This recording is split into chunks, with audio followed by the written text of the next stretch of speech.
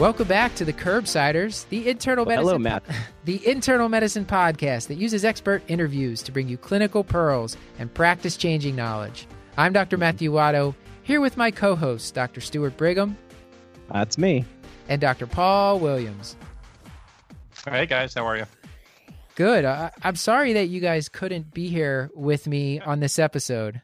You know, actually, Alex Lane did a great job filling in for you, but I still feel you guys. Good. Yeah, she did a great job, but I feel like you guys would have had some interesting points to add, and I'm sure Stuart would have had several rants to say. So maybe we'll get to those after the our talk with Sue here. At least I have a strange feeling that they'll be edited out, though. You know, you never know, Stuart. You never know. At least edit it for content. Yeah, it's okay. Hey, Paul, how about a pick of the week? Oh, that's the good stuff right there. That is it. Have you listened to an episode yet, Paul? I have not. But I imagine that song is like pumpkin pie for my ears. I don't think I recommended this one before. I'm going to recommend the 1999 album by the band Self called Breakfast with Girls. It's by a band no one's heard of that had really no major singles that were out. So you unless you know them, then you don't know them. But it is a near perfect pop album that's produced by Matt Mahaffey, who's actually the guiding force behind the band Self, as well as produced by Ken Andrews. And I almost don't want to go on at this point anymore. But it's just an overall brilliant album that I think is underrated and underappreciated. Well, Paul, you're reminding everyone that you're the older one on the show, but it sounds fantastic. Stuart, did you want to recommend anything? Nope. All right. Earlier this week, we heard from Fatima Syed, who is the chair of the ACP Residents and Fellows Council, and she kind of taught us a little bit about the Affordable Care Act. We talked about how quality is measured in healthcare. We talked a little bit about MACRA and MIPS. On this episode, we spoke with Dr. Sue Bornstein, MD, FACP. She is a board-certified internist, a graduate of the University of Texas at Austin and Texas Tech School of Medicine. She did her internal medicine residency at Baylor University Medical Center in Dallas and practiced in the small group setting in Dallas for 12 years. Since 2008, Sue has been a driving force behind the nonprofit Texas Medical Home Initiative. This practitioner-led organization has its vision to lay the groundwork for a medical home for every Texan by 2017. Their work has included a patient-centered medical home pilot in North Texas and since 2013, annual statewide conferences in primary care and the health home. Sue has lectured extensively on the patient-centered medical home and primary care transformation, and she is currently serving as regent for the American College of Physicians, the largest medical specialty society in the country. She is a trustee of the Texas Medical Association and serves as the chair for the Health and Public Policy Committee for the ACP. In addition, she previously served as a chief of staff at Baylor University Medical Center in Dallas. We've asked Sue on the show today to discuss a little bit about medical homes. We also go pretty in depth on MACRA, MIPS, and payer reform and how that might affect us. And it's a really interesting and wide-ranging discussion. I definitely learned a lot from it. And I think this, combined with our discussion with Dr. Syed, are a great introduction to health policy and health advocacy. And I hope you enjoy them as much as we did. This is Dr. Matthew Watto here with my co-host, Dr.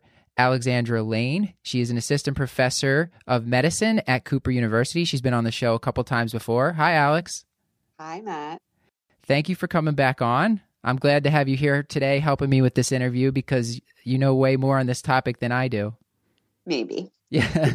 Okay, you're being modest. That's fine. And with us today is Dr. Sue Bornstein. She is the executive director of the Texas Medical Home Initiative, and we are very excited to have her on the show. Hi, Dr. Bornstein. Hello. And as we were just talking about, after these official introductions, we're just going to refer to everybody by their first name. Sue, the first question that we love to ask people is if you had to give a one-liner, the kind that we do in the hospital when we're describing patients, how would you describe yourself? Well, I would say that I'm a 60-ish. 60 is the new 40, you know. I agree. 60-ish year old multitasker internist health policy nerd and mom of 2 dogs. I'm an aspiring health policy nerd, I guess. I think Alex is probably a health policy nerd, right, Alex? I'm 100% a health policy. Alex, did you want to ask anything in this getting to know you portion? I always just think it's interesting how people got interested in health policy because it's seemingly dense and uninteresting. So I was curious what led you to this path. Sure. I think that my path really began when I was a practicing general internist in a small private practice and saw firsthand the challenges that were involved in, number one, taking the kind of care of my patients that I wanted to, vis-a-vis insurance requirements, et cetera. And number two, the whole payment structure that I did not really feel was conducive to the best care that an internist can give their patient. So that's really where I saw that I could possibly make a difference.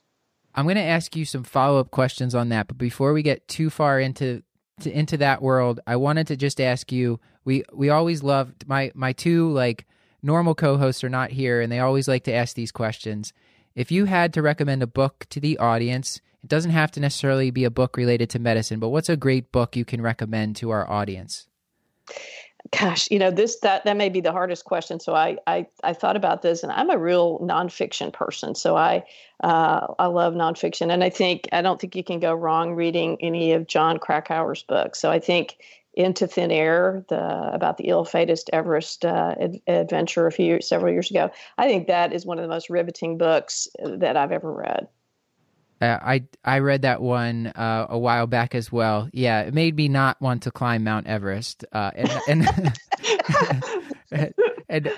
questioning why people were doing that. Right. Yeah, just the drive and the determination that people have to do something that, like you say, I would never ever think about doing. Maybe that's why I was attracted to it. Just so different from my world. Another question that we love to ask people is, was there some advice that you got either as a learner or a teacher that you found particularly meaningful that you'd like to share with the audience?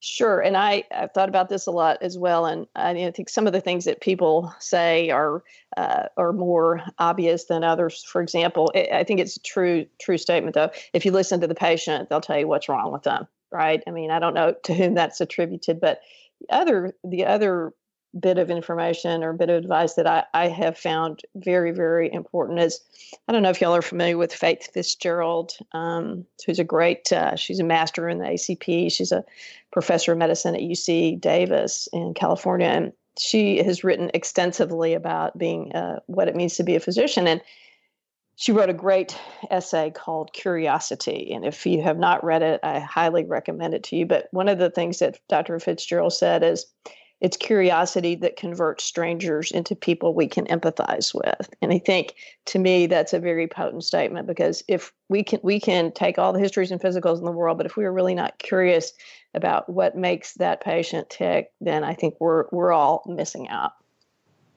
That's something that lately, being an attending, I think you have sometimes a little bit more time, especially in the hospital where I've been spending a lot of time lately. You have more time than the residents do, and being able to, I almost always start my line of questioning with where does that person live? What do they do for a living?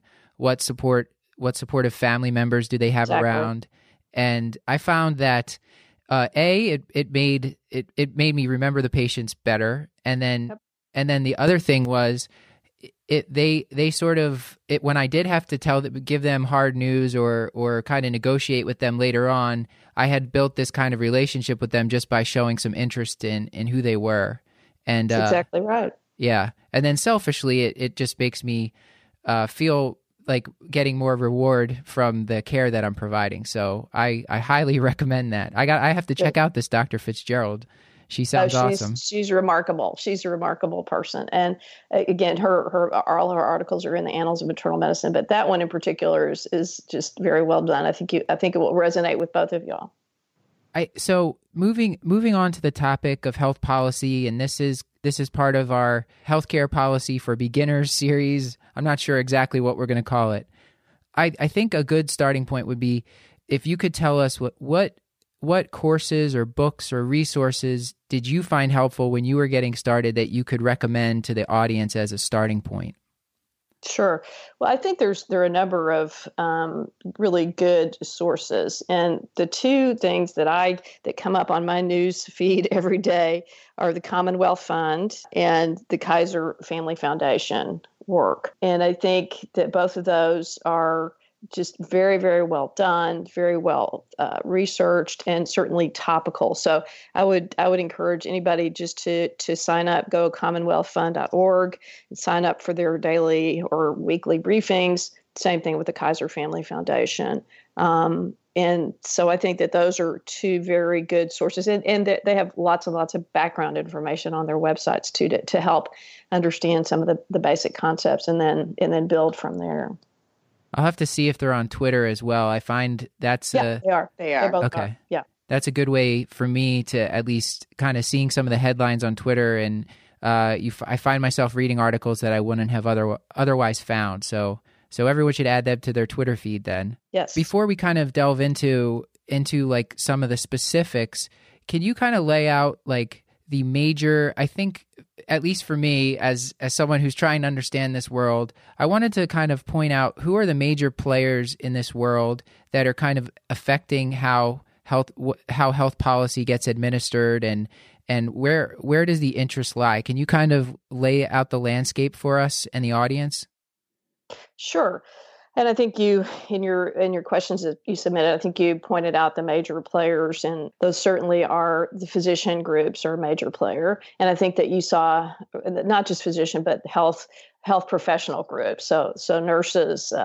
I think you saw that in the recent, the latest incarnation of healthcare reform, that I do think that physician groups were listened to. So physician groups are very important. The hospitals and hospital associations are a very important player. We'll talk more about that, I think, in the future.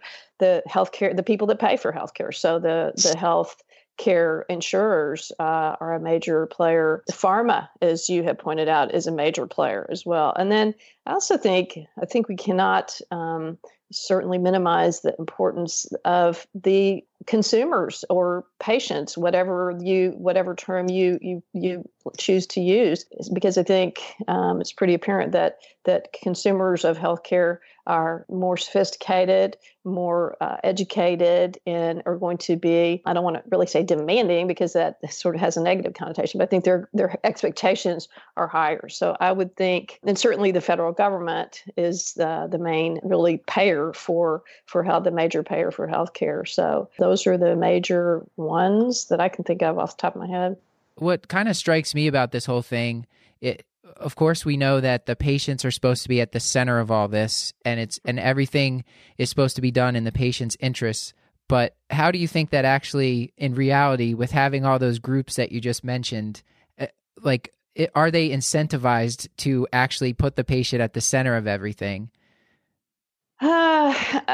I think more now than in the past, perhaps. But I do think that patients or consumers, people, are frequently put in difficult situations trying to navigate what is a very complicated and in many cases not user-friendly healthcare system. So no, I don't think that as much as we talk about patient-centeredness, I don't think that is a constant attribute or a consistent attribute of our healthcare system as it stands now. I think it's improving, but I don't think we're there yet.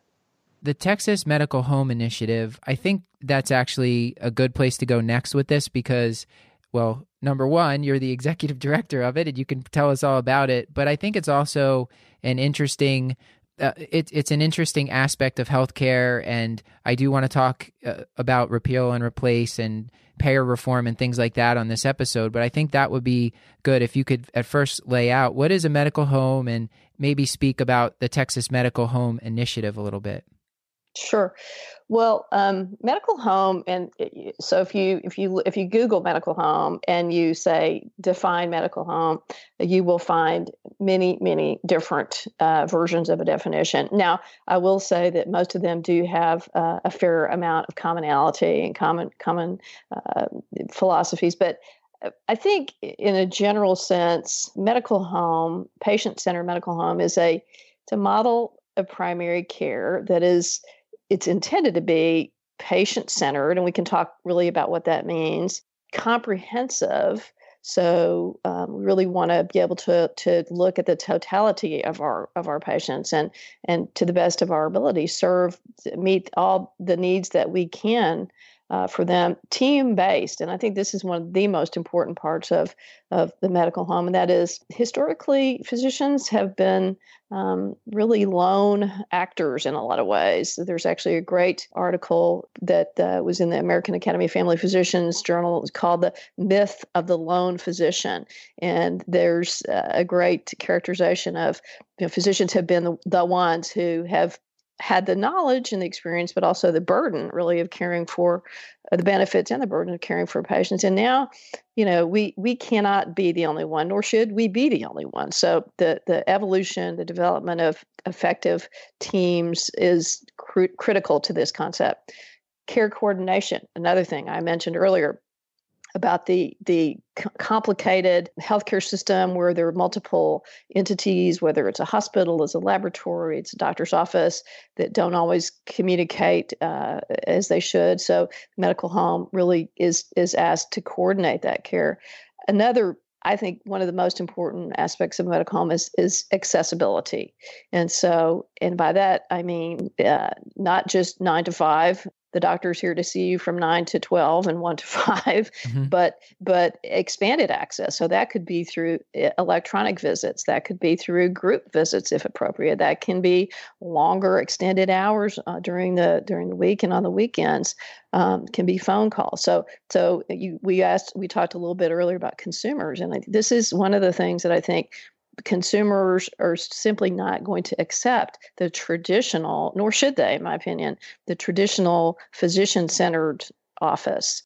Quality and safety. So medical homes are expected to have rigorous quality measurement in place, and also safety. So those are I think the top characteristics of a medical home, and you can already tell that it's tough to give for me anyway. It's tough to give a 1 to 2 minute elevator speech about what a medical home is, but it's really another way to put it. I guess it's a philosophy of healthcare delivery that really encourages clinicians and care teams to meet patients where they are, and from the most simple issue to the most complex medical condition. So that's another way maybe of looking at it.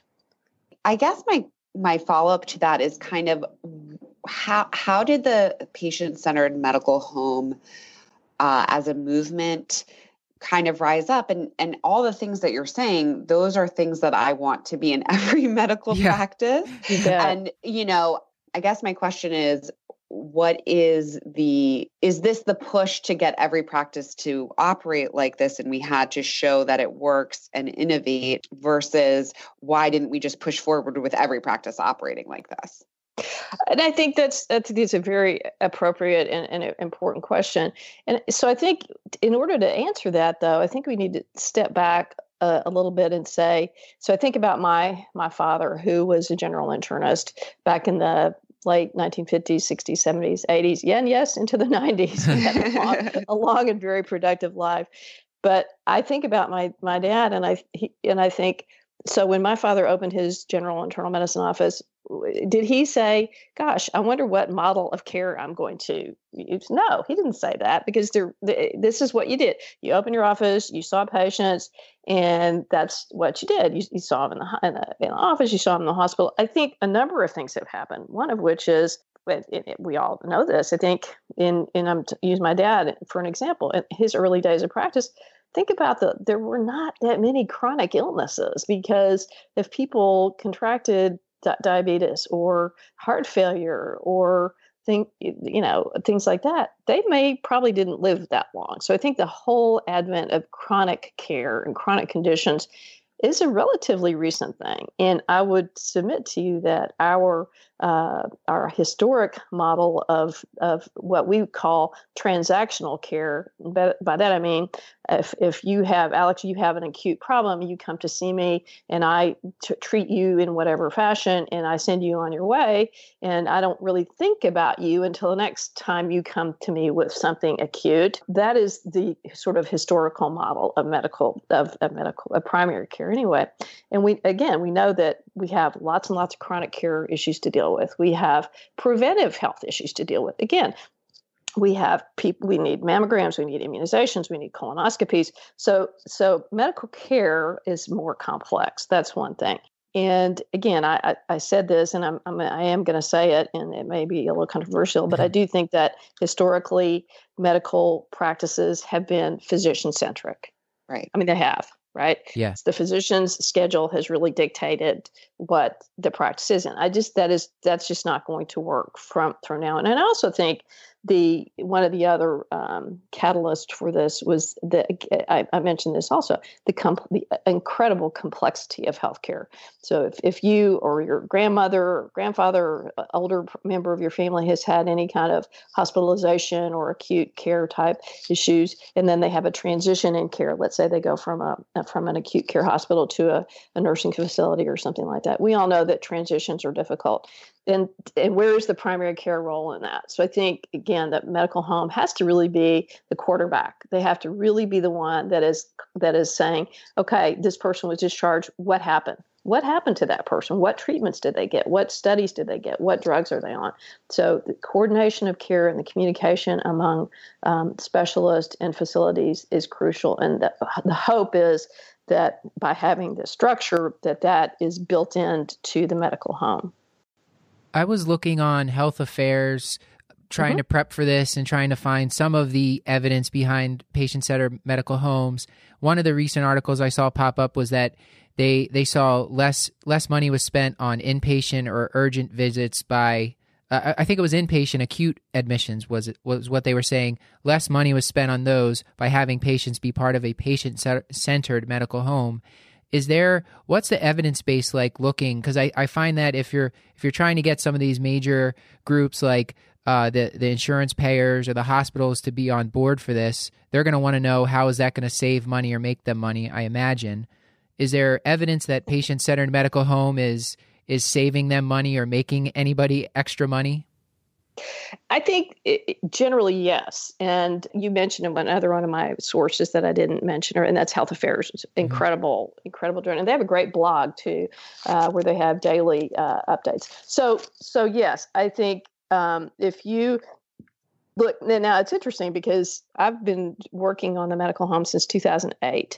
And when I would give a talk to a group in 2009, 10, it would not necessarily be a real long talk because there wasn't a whole lot of data, but it's really quite remarkable as an aside that in 9, 10 years, the magnitude, the rapidity with which this model has been implemented. Now, having said that, it has been implemented in different ways in different places in practices that are at different stages of their own development. So the point I think of saying that is it's not as if we start, and Alex, I think you alluded to this, it's not as if we start de novo and then we build a new clinic and we say this clinic is going to become a patient-centered medical home. That in some way would be easier, I think, than to retrofit, if you will, an existing practice and change practices and policies and roles and responsibilities that have been in place for before. So there is no such thing as a typical primary care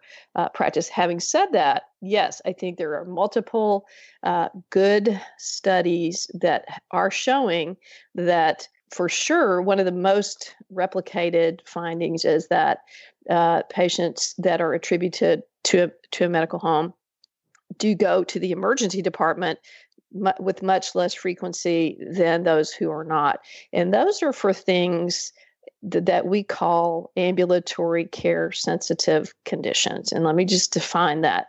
And those are things like diabetes, congestive heart failure, and asthma are the three that come to my mind. And then the implication is those are conditions that can be treated in an ambulatory setting more appropriately than in a hospital or an ER. So ER visits for those kind of conditions had, I would say, typically in the 10 to 20% decrease range for most studies. So that's important. You also said, Matt, that yes, hospitalizations for those similar types of conditions have also decreased. And there is evidence, probably the best longstanding example of this is in Michigan. Michigan Blue Cross Blue Shield is the predominant payer up there, and they, for 8 or 9 years, have incorporated and medical homes into their network and have given them help to make the transformation. And they have very good data that shows that the cost per member per month is decreased significantly. And so a lot of it depends on how it is studied. The other thing is, and Alex, I think you will nod your head to this, I think one of the things the evidence is showing pretty clearly is that the more bang for your buck is going to be from the sicker patients. So if you're a 25-year-old healthy person, you're not really going to necessarily need all the care coordination and other bells and whistles of a medical home. But if you have chronic conditions and you're one of the super utilizers, as we talked about earlier, that is where we really find the benefits, both financially and in terms of quality outcomes and quality of life. So I think it's important to focus on the people for whom this intensive type of intervention is the most valuable. And I think that just to remind the listeners why that matters so much, obviously this is my area of interest, but when you look just at Medicaid dollars alone, 5%, the top 5% of Medicaid users account for 49 to 50% of healthcare dollars. So that's just the reminder of why this is so critically important.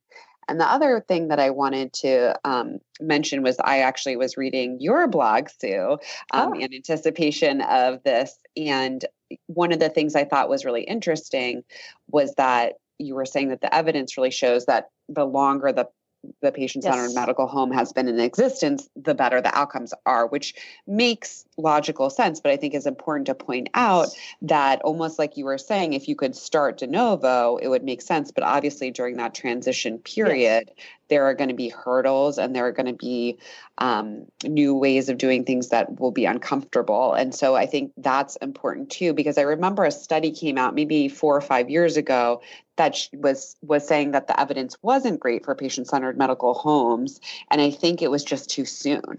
And now we're seeing, as it's been 9-10 years of data, the outcomes are really showing that improvement. So I think that's just another thing kind of about innovation in general, that when we expect outcomes to be so fast, that's when we're using new models of care, that's not necessarily realistic expectation.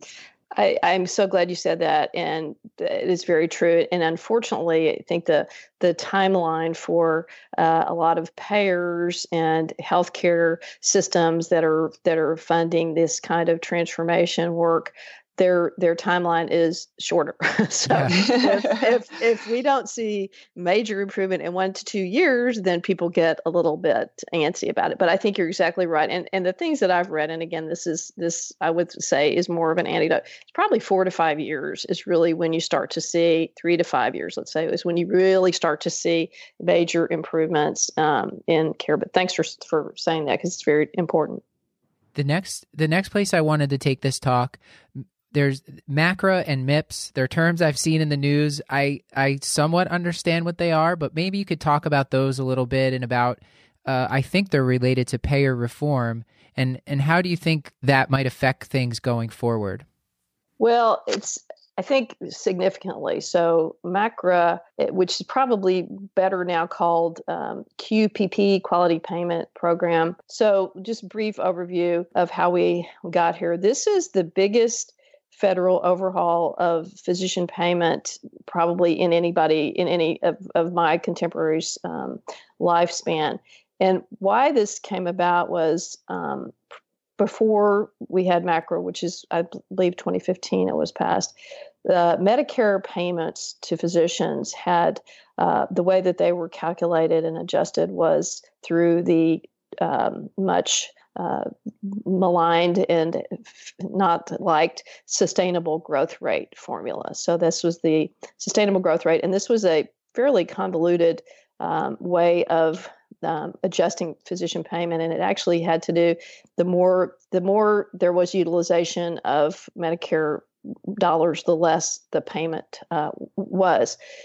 Now the problem with that was this is a very big political hot potato, and every year when it would come time to pass to redo the SGR, all the physician groups would come together. The AMA and American College of Physicians, the family docs would come together and say, no, you can't cut. And it would be a cut of 8, 5, 8, 10, 15%. And at the last minute, there would be, they were about to fall off the cliff, and the Congress would patch. They would do a patch.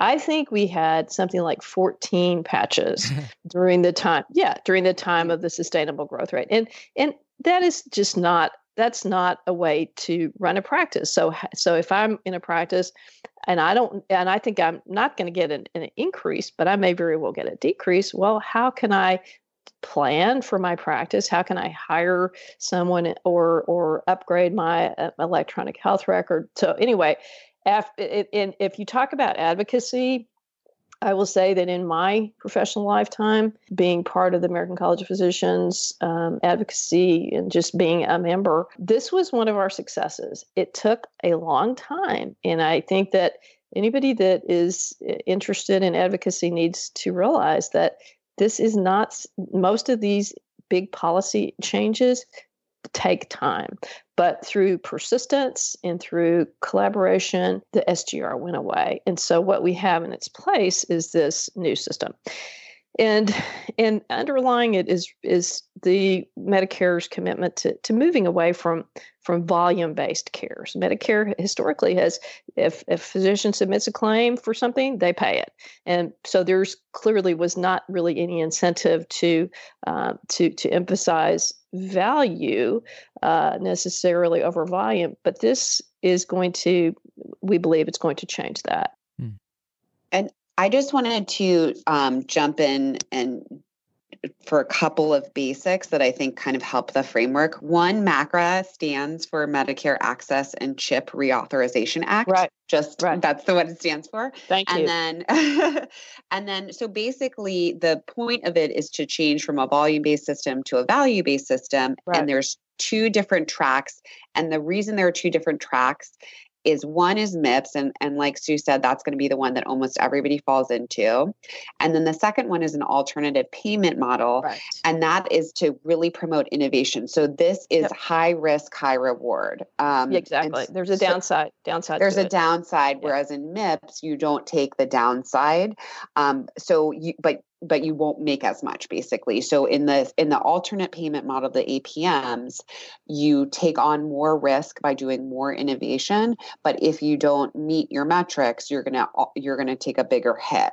If you do meet them, you're gonna get a larger reward. And so I think part of the exciting thing about MACRA is that it is looking at how can we innovate to reduce healthcare costs, and also recognize physicians, not just for volume, but for value, which I think physicians have been clamoring for a quite long time.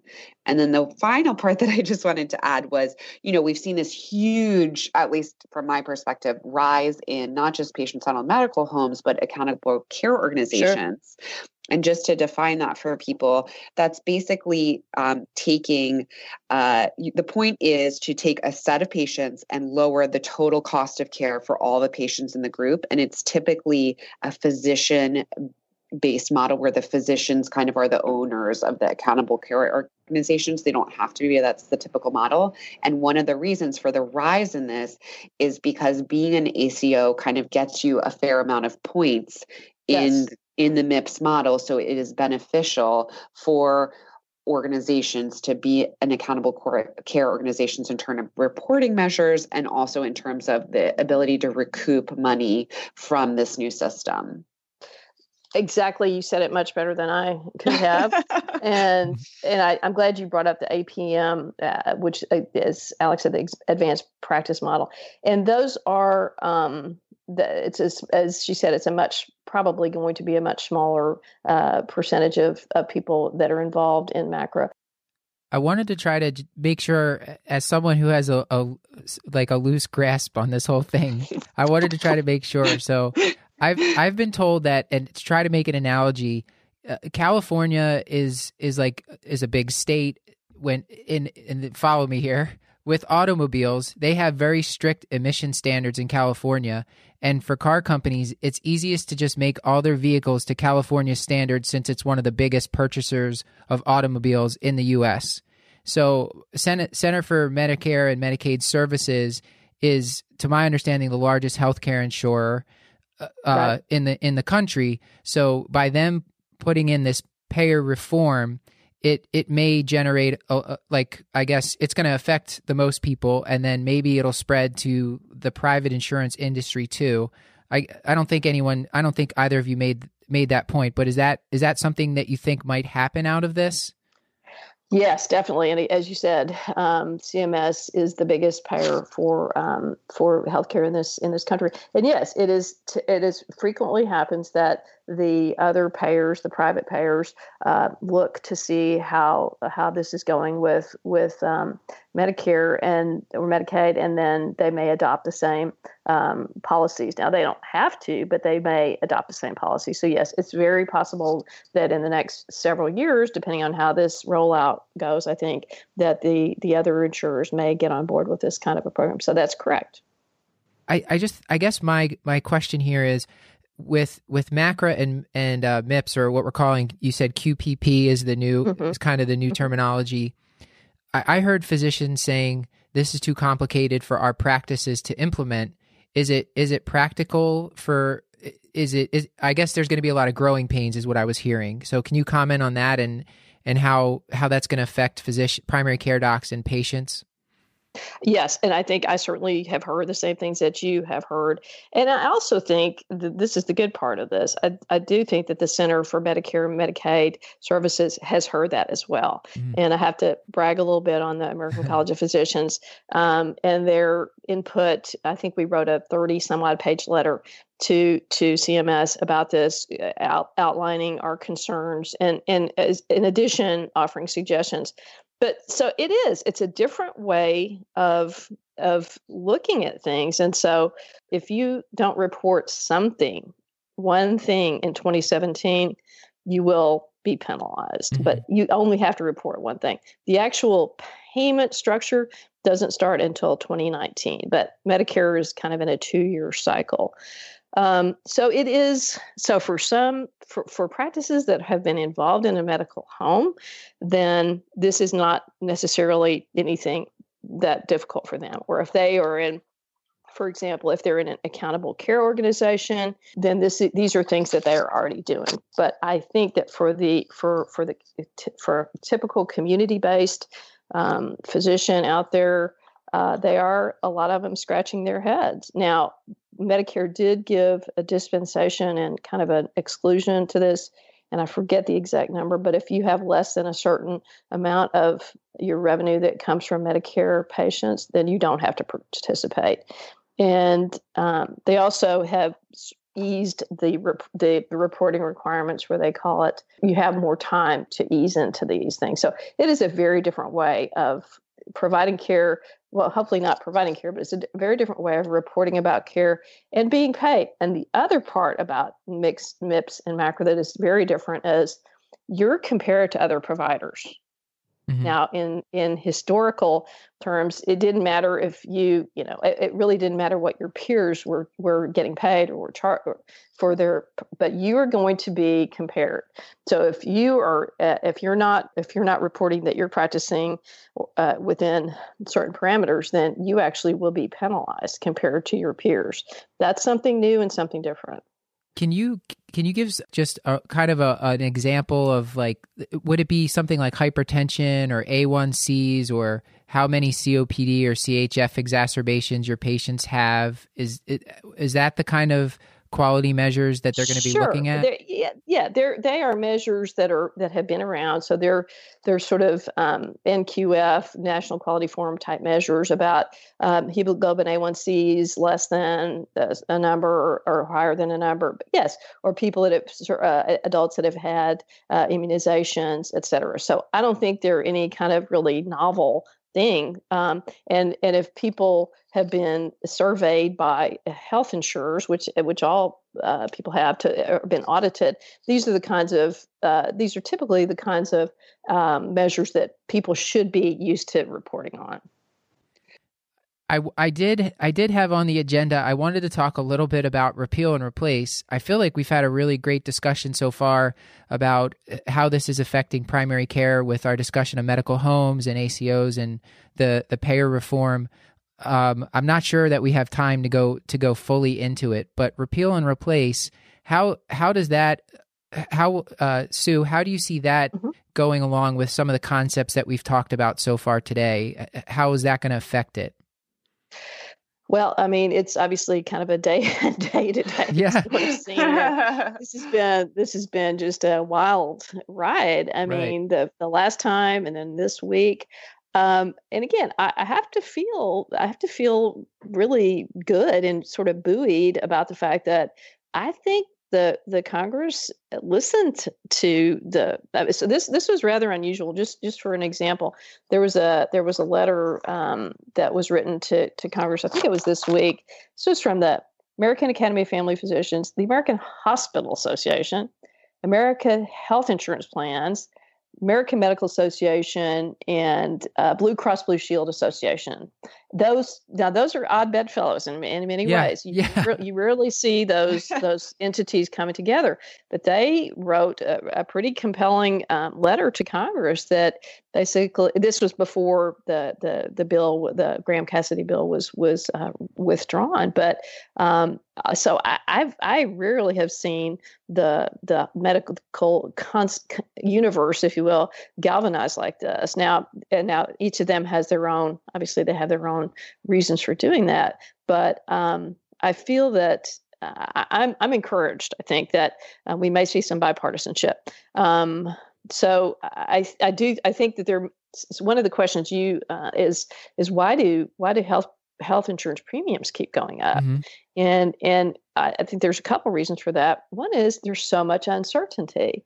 Obviously, look at what we've been through for the last 6 weeks or so, 2 months. Health insurers they don't know which way to go. They don't know if they're going to have a market, if there's going to be subsidies. They don't know what's going to happen. So I think the natural response to that is increased premiums. So I'm hoping that when things are settled down a little bit, that hopefully the markets will stabilize a little bit. I mean, that's my expectation. I think one of the big concerns, and if I can talk a little bit, is for hospitals. Can I talk about that? Yeah, please do. And this is something that I think people, if you haven't worked in a hospital or you haven't been part of a governing structure of a hospital, you may not be aware of.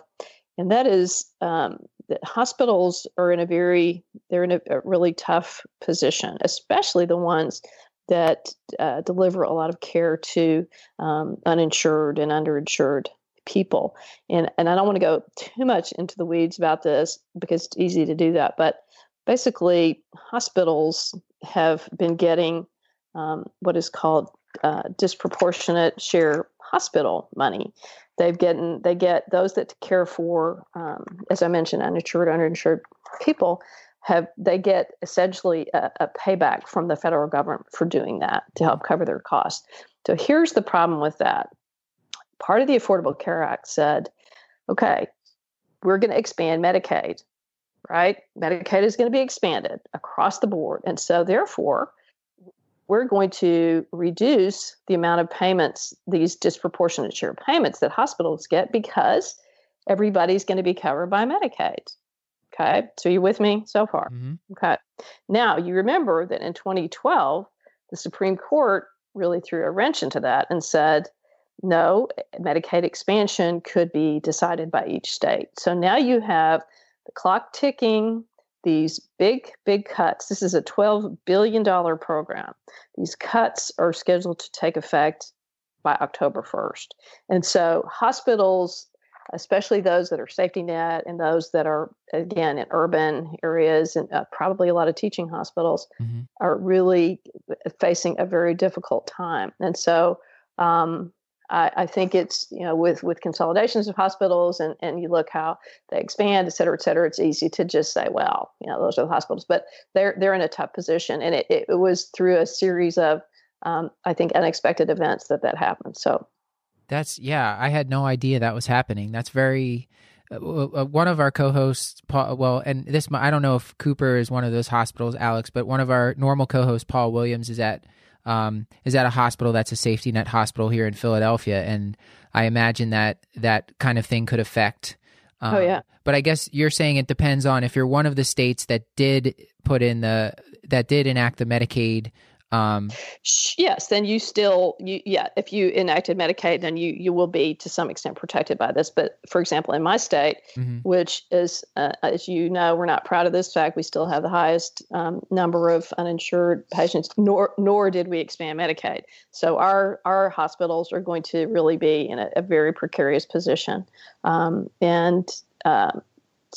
Congress needs to act quickly about that, and hopefully they will, because I hate to think about what would happen if they don't. I think we should end on a higher note than this. Somewhat Sorry. doom and gloom. No, that's okay. But I think I would love if you would give us a couple take-home points for the audience. We've had a great conversation here, and I'm going to get feedback from the audience. Hopefully they'll like these kind of episodes, because I'm really learning a lot from this, and we can do some more of these in the future. Well, I think that we're in a really an unprecedented era where I think there's a lot of interest. There's a lot more ground level support for changes in our healthcare system that would enhance access to care and would enhance quality of care, decrease the overall cost. And the other thing that we really didn't talk about, but one of the main reasons that I have been doing this work, is to improve the life and outlook for physicians. Primary care medicine in general it can be a challenging profession, and so I think that these kinds of changes, whether it's the medical home or whether it's the intensivist model that Alex is talking about, I think that when we institute a team-based care and some of the non-physician requiring tasks are removed from physicians, I think physicians will be happier, and they can do the things that they love to do, which is to take care of patients. And so I am hopeful and I'm optimistic that we're going to end up with a much better system in the future.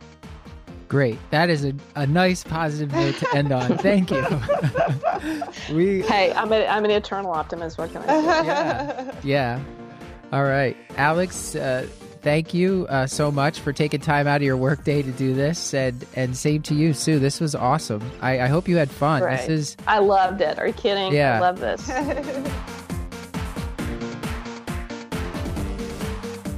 This has been another episode of The Curbsiders, bringing you a little knowledge food for your brain hole. You can find show notes along with links to any articles, books, websites, or apps mentioned on the show at thecurbsiders.com/podcast.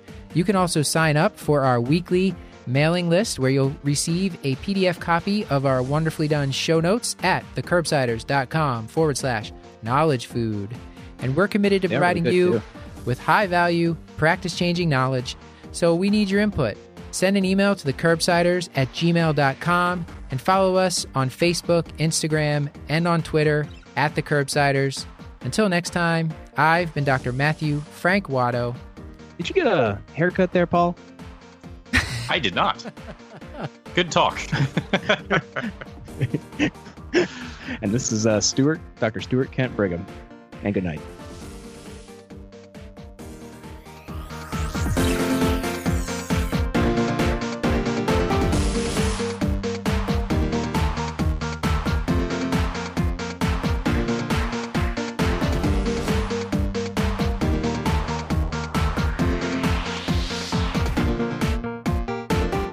Oh, that's the good stuff right there.